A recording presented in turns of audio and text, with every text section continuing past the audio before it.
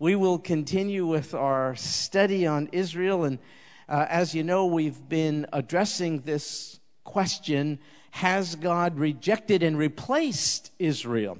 And we've been doing it because this notion has seen in our day a resurgence of popularity. Many, unfortunately increasing number, are answering yes, because because Israel has rejected God, he has rejected them.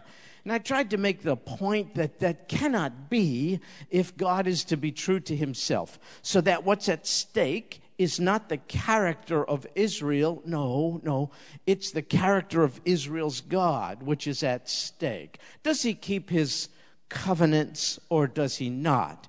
And if the answer is he does not, then when is he going to relinquish his new covenant by which all of us, Jew and Gentiles, are redeemed? So you see, it's a very critical issue.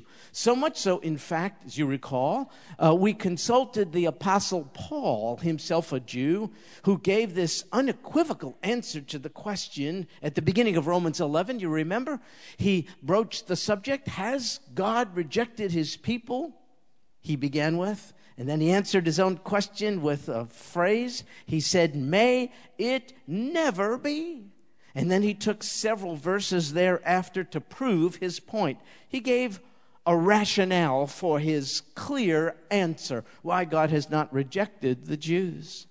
And then he began to address his remarks to Gentile believers, members of the church. He did this in our study last week. And one of the things he told Gentile believers is not to have the wrong attitude towards the Jews, but to try to get your attitude even about unsaved Jews in line with God's perspective on them. So he said, you remember, Gentiles, whom he referred to as wild olive branches. Remember, he said, don't be arrogant towards the Jews. Now, he continues to say more about that to Gentile believers, because apparently he feels, and I agree with him, you need to hear it. So here we are, Romans chapter 11, continuing where we left off, verses 19 and 20. Paul says, again, to Gentile believers, you will say then, now he's imagining that some might be having this attitude. So he says, you will say them, branches, in this case, the natural branches, the Jewish branches, were broken off so that I might be grafted in. Remember, I said somewhat facetiously that you're a new tribe, the Graphites, that all Gentile believers have been grafted in. So you heard of the Canaanites and the Perizzites and the Hittites? You guys is the Graphites. And so he says, quite right. You're right about that. They, the Jews, were broken off for their unbelief. But you stand, says he, by your faith. It doesn't say by your merit, by your virtue, by your value, by your vows, by your promises, by your good deeds. No, you stand by your faith. Therefore, do not be conceited. On the other hand, fear. Folks, if anyone is redeemed, Jew or Gentile, they are redeemed for one reason and one reason only, the gracious, merciful, redemptive work of the Redeemer. Nobody has merited it, and therefore the field is leveled at the foot of the cross. Nobody could boast in anything except the cross upon which Christ died. This is the common denominator for Jew and Gentile. And so Paul is saying this potential attitude of arrogance. How could those Jews be so stiff-necked, so hard-hearted? How could they reject their own Messiah? Why don't they just accept him like me and be saved? Well, you know, the only reason anyone here who is saved is that you done got saved by the saving work of the Savior. You had little or nothing to do with it, nor did I. In fact, we were spiritually dead. That's what the Bible says. And dead people really can't do too much on their own behalf. We were spiritually impoverished, and I don't understand it all. But God intervened and enabled us who believe to respond to his finished work on the cross and be once and forevermore saved. So Paul says, since this is his doing, not your own, don't be conceited. Instead, fear. Show respect for what he has done. Then he goes on to say in verses 21, 22, for if God did not spare the natural branches, he will not spare you either. Behold then the kindness and severity of God. To those who fell, severity. But to you, God's kindness. If you continue in his kindness, otherwise you also will be cut off. At the present time in redemptive history, I don't exactly like this, but it's true, God is showing his severity to my people. They have eyes that see not, ears that hear not, a kind of a spiritual stupor, a rather severe and justifiable judgment by God on my people, because my people, as a people group, have hardened themselves to their own Messiah. So they are tasting the severity of God right now. But there is the kindness of God shown now to Gentile believers. For a spell, he has set aside Israel and the Jewish people on the sideline. They're not on center stage as once they were. And so he is taking advantage of the hard-heartedness of the Jews to the gospel to offer it to Gentiles. So in prophetic redemptive history, we're in a period of time now, some referred to as the church age, or the fullness of the Gentiles. It's a time not in which Jews can't be saved. Good night. There's a few here tonight who've been redeemed. But generally speaking, most who are added to the church today are not Jews. They are Gentiles. The fullness of the Gentiles. The time when God is bringing in to the natural olive tree as many wild olive branches as who will believe on him. So the character of the church obviously is not Jewish. It's primarily Gentile. But folks, don't think it's going to remain that way. It will not. And so Paul goes on to say in the next verses, 23 and on, and they also, now those are the Jews. He's been speaking to the Gentiles, so the they are the non-Gentiles, the Jews. They also, if they do not continue in their unbelief, will be grafted in, for God is able to graft them in again. For if you were cut off from what is by nature a wild olive tree and were grafted contrary to nature. Remember we spoke about how this is a horticultural anomaly? No horticulturalist takes a wild olive branch and grafts it into a perfectly good natural olive tree. It's just a mixed metaphor. You just don't do that. That's the point, to show us how unnatural it is. I mean no disrespect. I just want to tell you. It's very unnatural for you guys to be grafted into the olive tree and come to the place of blessing, the root of the olive tree, which are the Jewish patriarchs, as we discussed last week, Abraham, Isaac, and Jacob. So Paul is simply saying, remember, under inspiration, if you were cut off from what is by nature a wild olive tree and were grafted contrary to nature into a cultivated olive tree, that's us. You be wild, we be cultivated. I'm just reading the text. That's all. If this is the case, how much more will these, who are the natural branches, Jews, be grafted in to their own olive tree? You've heard of the new covenant, right?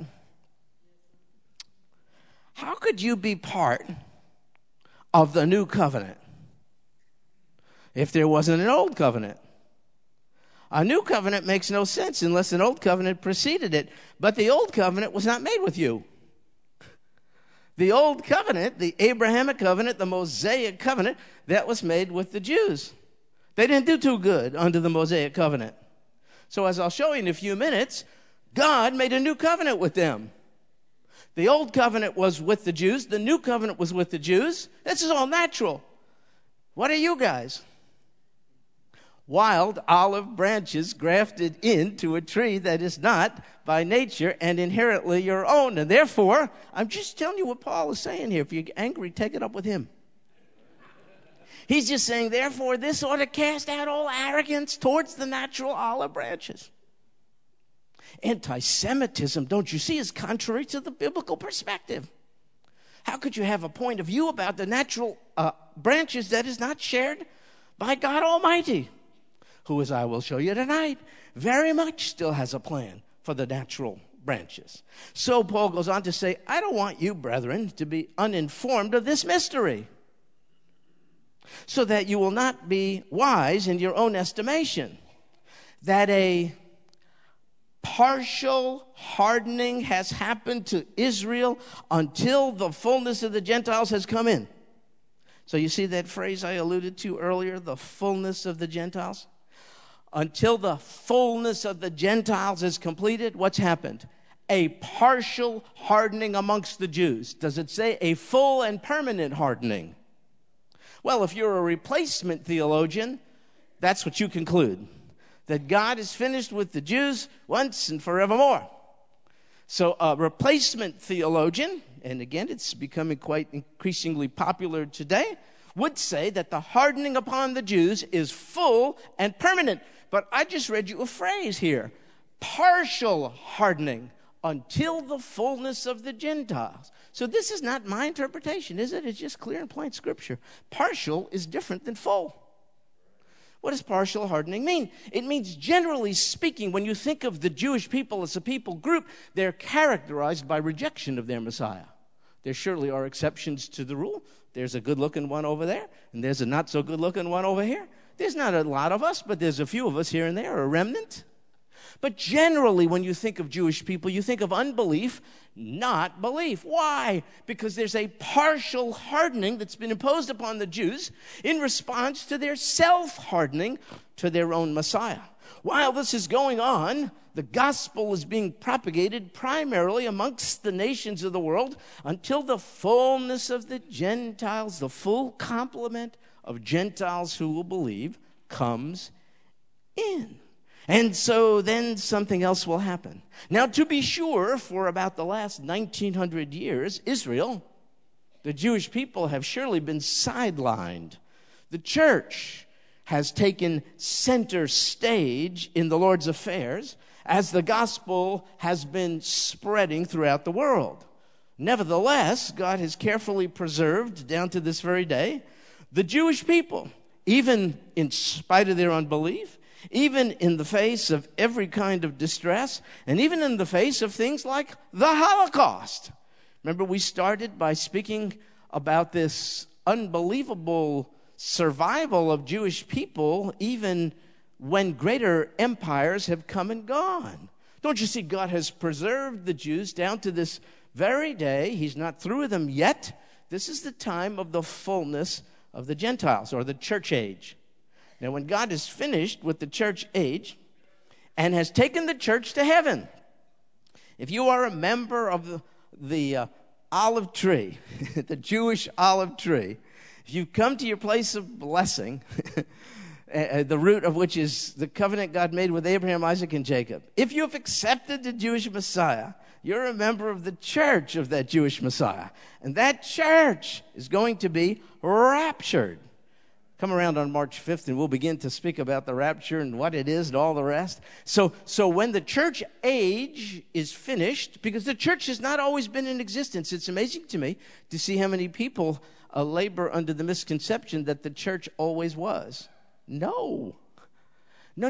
God's covenant people always was. But the church came into existence in Acts chapter 2, the day of Pentecost. And the church will go out of existence at the end of the church age when it is raptured to be with the head of the church forevermore. And when that happens at the end of the church age, and when God raptures the church to heaven, then God will once again restore Israel to center stage on world affairs and in redemptive history. So Israel has not at all been forgotten just partially hardened and temporarily set aside in God's plan. So while the Jewish nation still has a very dark period facing it, are you familiar with the term Great Tribulation? Look, there's always tribulation. Christians are experiencing, even in our day, in many places, tribulation. When we use the term Great Tribulation, we're speaking in a technical sense of a clearly defined period of time lasting 7 years, more particularly the second 3.5 of the 7, spoken of in several places in the Bible, where the wrath of God is outpoured upon the earth. By the way, if you're a member of the church, you won't be here because the wrath of God is not poured out on you. It's already been poured out on your Messiah on the cross. God has no wrath to pour out on you anymore. Jesus paid it all. Don't you see? That's why all to him we owe. But Jewish people still are very much subject to the wrath of God. And so there's a rough period of time facing the Jewish people, the Great Tribulation. And after that, however, there will be a glorious finale inaugurated by the second coming of the Lord Jesus Christ at the end of the Great Tribulation period. And it's alluded to here in the next verse, Romans 11, verse 26. And so all Israel will be, that's future, right? Replacement theologians say Israel has no future. Will be means future tense. Just those two words annihilate replacement theology. And so all Israel will be saved, just as it is written, the deliverer will come from Zion, an epithet for Jerusalem or Israel. He will remove ungodliness from Jacob, a summary word for the Jews. That's God's future plan for the Jews. Now, you see that phrase, and so all Israel will be saved? What does that mean? Does it mean you're saved if you're Jewish, just by being Jewish? If it means that, we have to get rid of massive portions of other Scripture.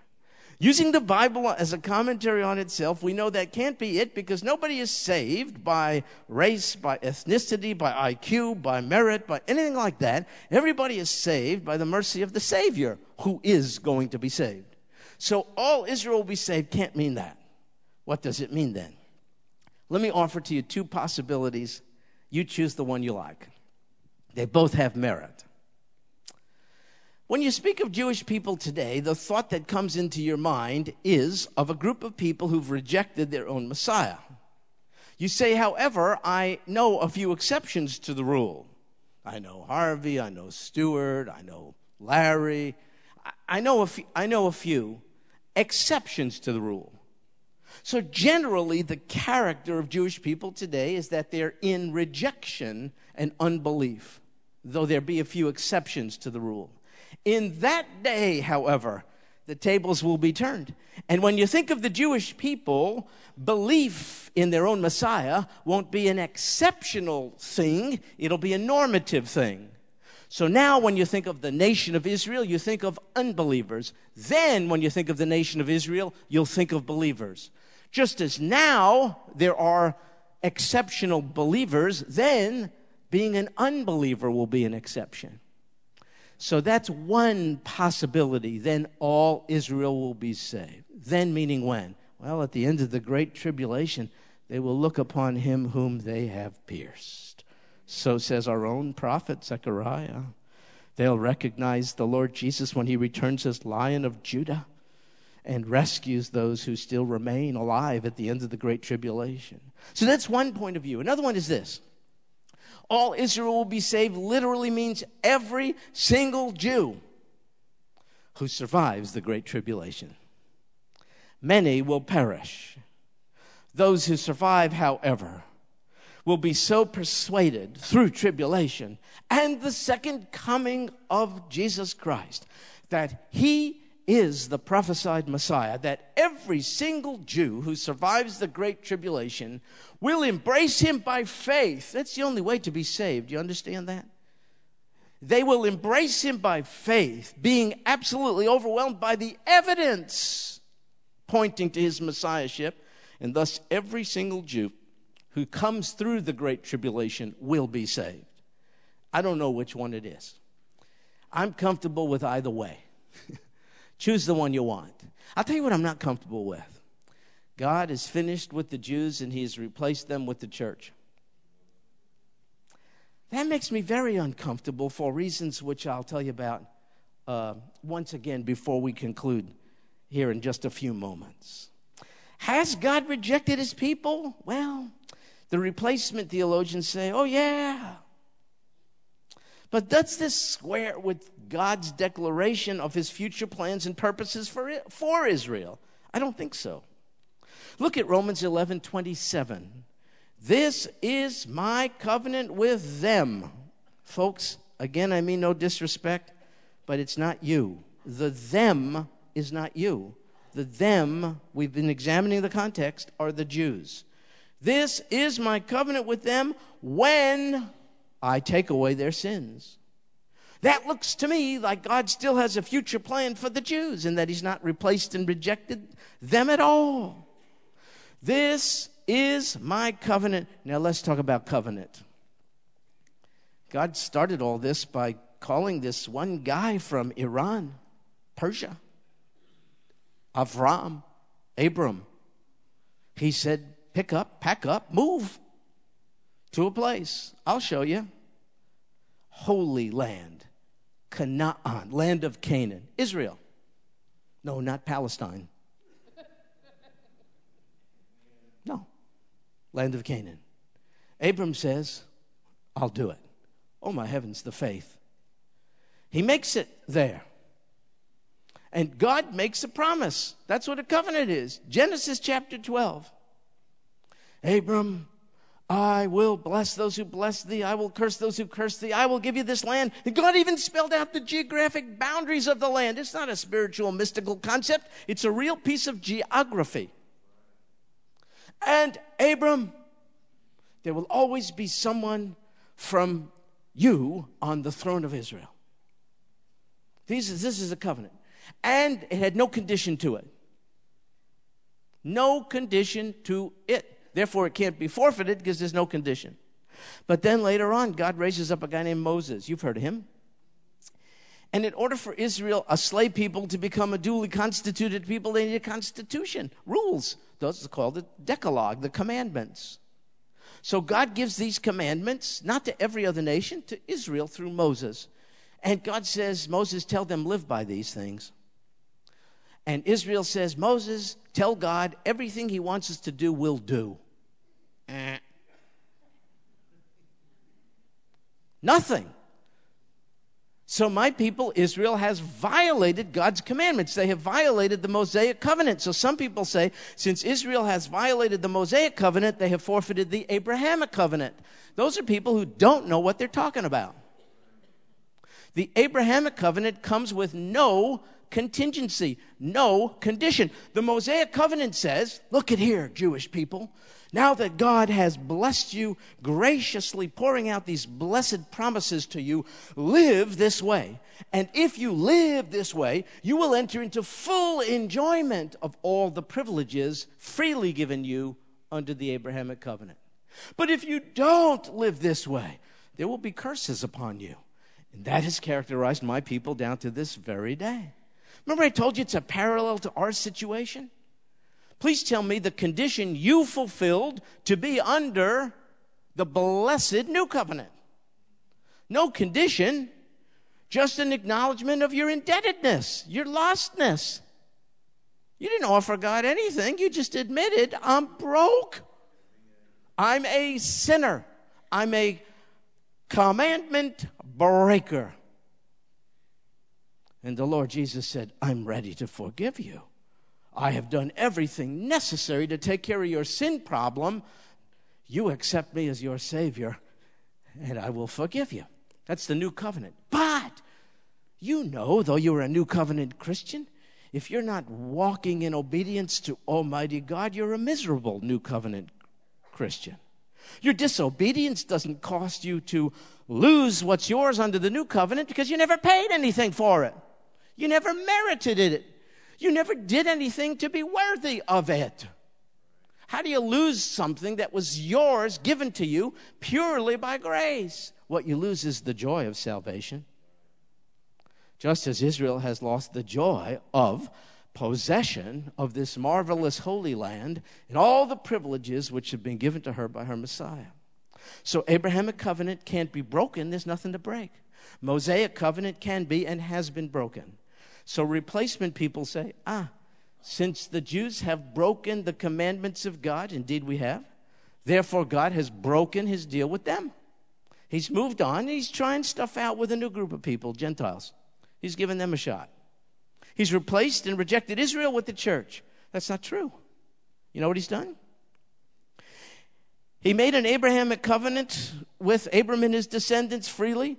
He gave them laws to live by and they broke it. He would have been absolutely justified in saying the deal's off, see ya, goodbye. But he doesn't. You know what he does? He initiates and inaugurates and offers a new covenant. And we're told about this in Jeremiah chapter 31, verses 31 to 33. Listen. Behold, days are coming, declares the Lord. So I'm not making this up, right? It's right there. When I will make a new covenant. That's the same thing as New Testament. That was given to the Jews in the old part of the Bible. The days are coming, God says, I'll make a new covenant with the house of Israel and with the house of Judah. You see, it's not with the church, it's with the Jews.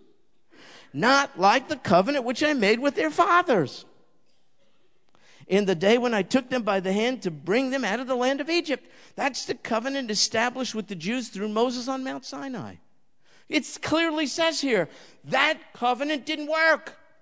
Was there something wrong with the covenant? No. There's something wrong with the people who were parties to the covenant.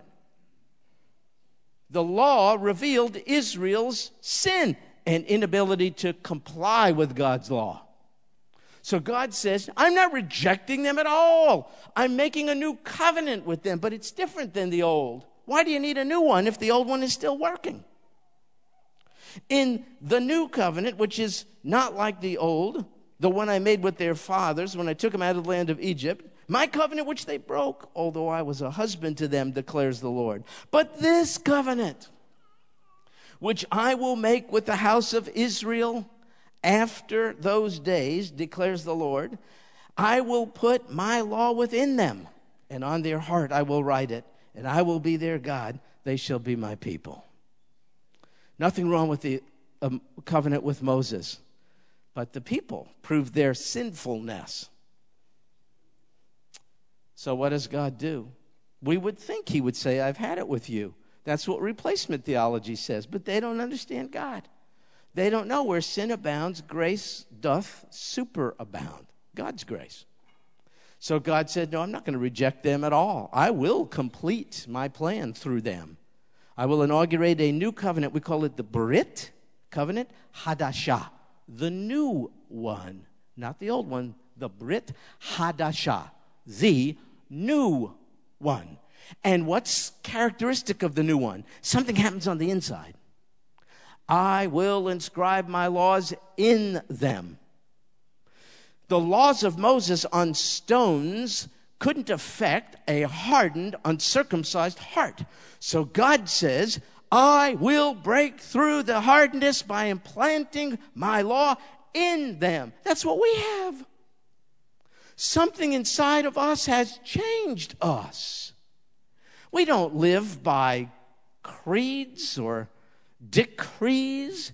We live by constraint because we love the Lord Jesus Christ. It pains us when we disobey him. He has implanted his heart, his values, his mind, his very spirit, the Ruach HaKodesh, the Spirit, the Holy One inside of us to make us different from the inside out. And God says, that's what I have in mind for Israel. So that new covenant was made with Israel before you guys, with all due respect, got in on it. And Israel has not yet fully gotten in on it, but they will. God says the other characteristic of it is relationship. I will be their God. They will be my people. That's called personal relationship. So replacement theologians say God is responding to Israel like Israel responded to God. Israel rejected God. God rejects Israel.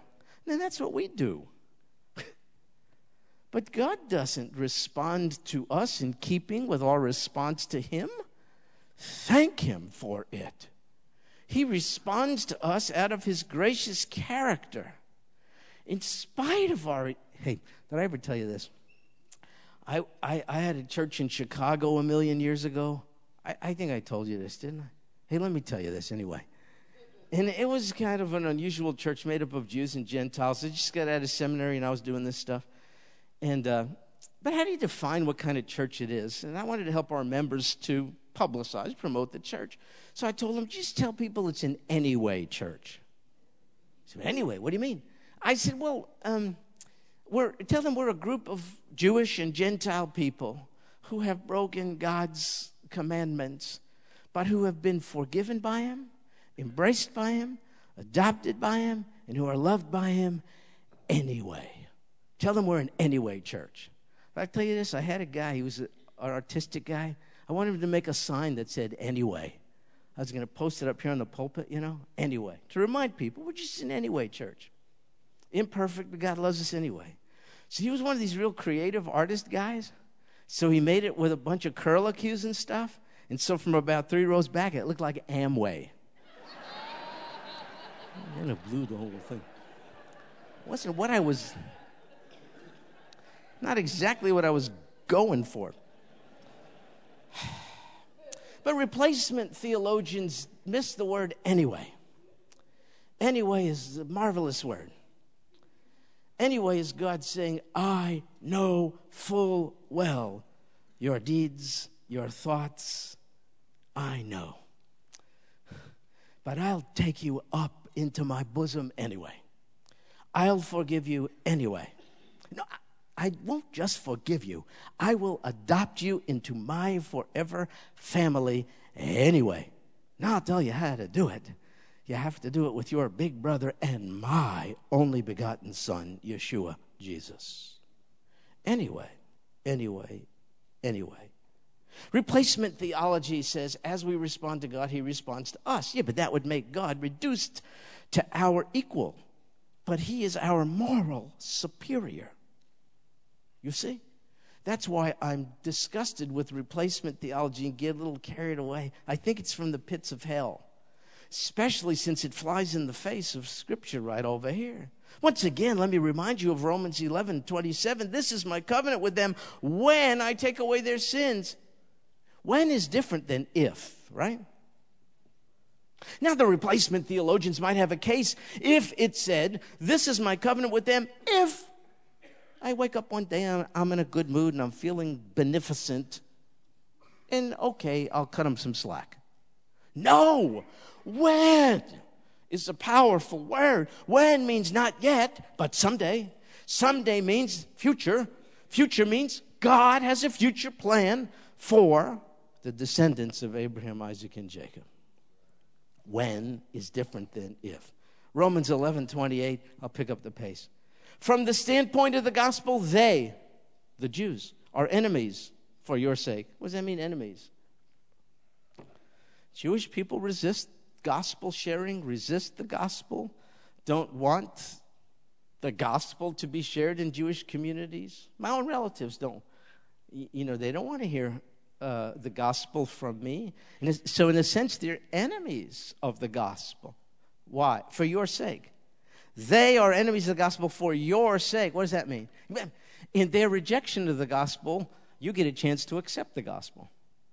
So they're enemies. God allows Jewish resistance to the gospel in order to provide an opportunity for Gentile acceptance of the gospel. You see how God can use even a very bad thing for a good purpose? But from the standpoint of God's choice, it says, they are beloved for the sake of the fathers. Again, the fathers are the root of the olive tree. For the sake of God's covenant with Abraham, ratified through Isaac, and Jacob. This is God's attitude to Israel. Though they're enemies of the gospel, no question about it. From the standpoint of God's choice, they are beloved. So how could it be that the church historically has perpetrated such horrible atrocities upon the Jews and still called itself the Church of Jesus Christ? I don't get that. I don't get it.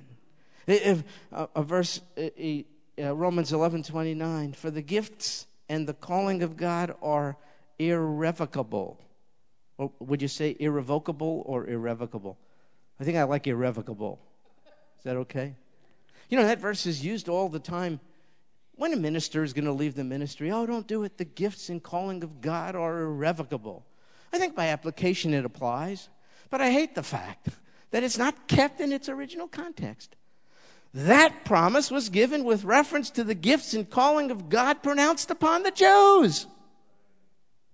I mean, if we're going to apply it to Protestant ministers who are walking away from their calling, okay. But the first intention of that marvelous declaration is to reassure everyone that God ain't finished with the Jews, because the gifts he gave them and the calling upon them by God are irrevocable. That's the application. When is all that going to be fulfilled? During a period of time known as the millennium, as in 1,000.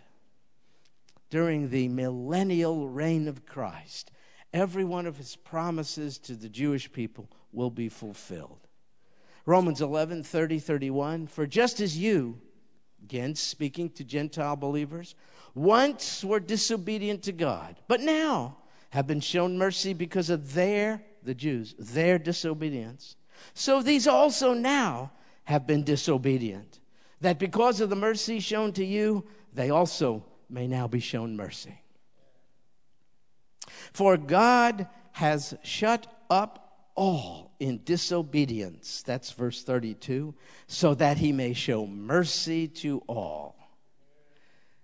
Jews, Gentiles, all of us have been boxed in, locked in, shut up in a box of disobedience, and we can't get out of it. There's no escaping it. Clean it up all you want.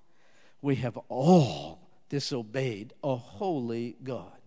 God is making it clear that we cannot get out of the box by merit, or as I said, mitzvot, the Jewish word for good deeds, by religion, by human potential, by turning over a new leaf, by resolute. No, we're all locked in this box of disobedience, and we cannot free ourselves from it.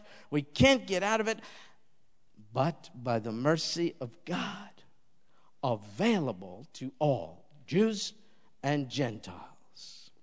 Now, folks, theology means the study of God. Some people think it's just dry and dusty. You think this is dry and dusty? That the mercy of God can overshadow the horrid disobedience of the most privileged group on earth, the Jews? You think it's dusty and dry that the mercy of God can overwhelm the disobedience of Gentiles? No. Good theology is not dry and dusty. You know what it leads you to? Theology leads to doxology. Good theology leads to praise of God. Theology, the study of God. Doxology, the praise of God. You tell me how, if you hold to replacement theology, it will lead you to a doxology.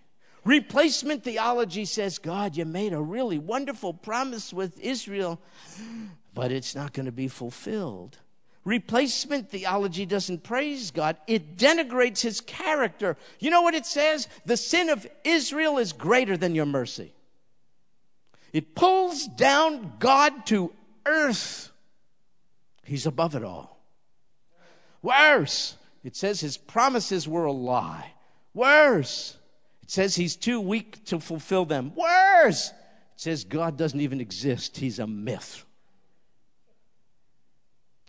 But good theology leads to doxology, and good theology only comes from the Scriptures, of course. And I know this is how it affected Paul, because look how he finishes this marvelous chapter, Romans 11, verse 33. Look, it's like he couldn't contain himself. And, he knew how he was the chief of sinners. He knew he was a rabbi. He knew he was exposed to prophets and priests and oracles of God and temple observance and great privilege. And he knew he spat upon Almighty God. And he knew he was a persecutor of the way. And he knew he blasphemed this Yeshua from Nazareth. And Paul was overwhelmed by all this, and as he's making the case of the mercy of God, it's like he's overwhelmed, and his good theological understanding led him to this. Oh, the depth of the riches, both of the wisdom and knowledge of God. How unsearchable are his judgments and unfathomable his ways. He can use Jewish disobedience to usher in Gentile salvation. And he could use Gentile salvation to arouse Jews like me to jealousy that we might be saved. And he can make us all bound up and indebted to one thing and one thing only, his mercy. Oh, the depth of the riches, both of the wisdom and knowledge of God. Search it out, and you can never get to the bottom of his judgments and his ways. They are so deep, they're unfathomable. Replacement theology applies human logic to the ways of God. But his ways are unfathomable. I cannot explain his grace, neither can you. I don't have a handle on his mercy, neither than you. I'm just so glad to be in on it. Are you? Then would you sing with me the doxology? Do you know this one? Praise God, from whom? Sing it together. Praise God, from whom all blessings flow. Praise him here below. Praise him above, ye heavenly. Praise Father, Son, and Holy.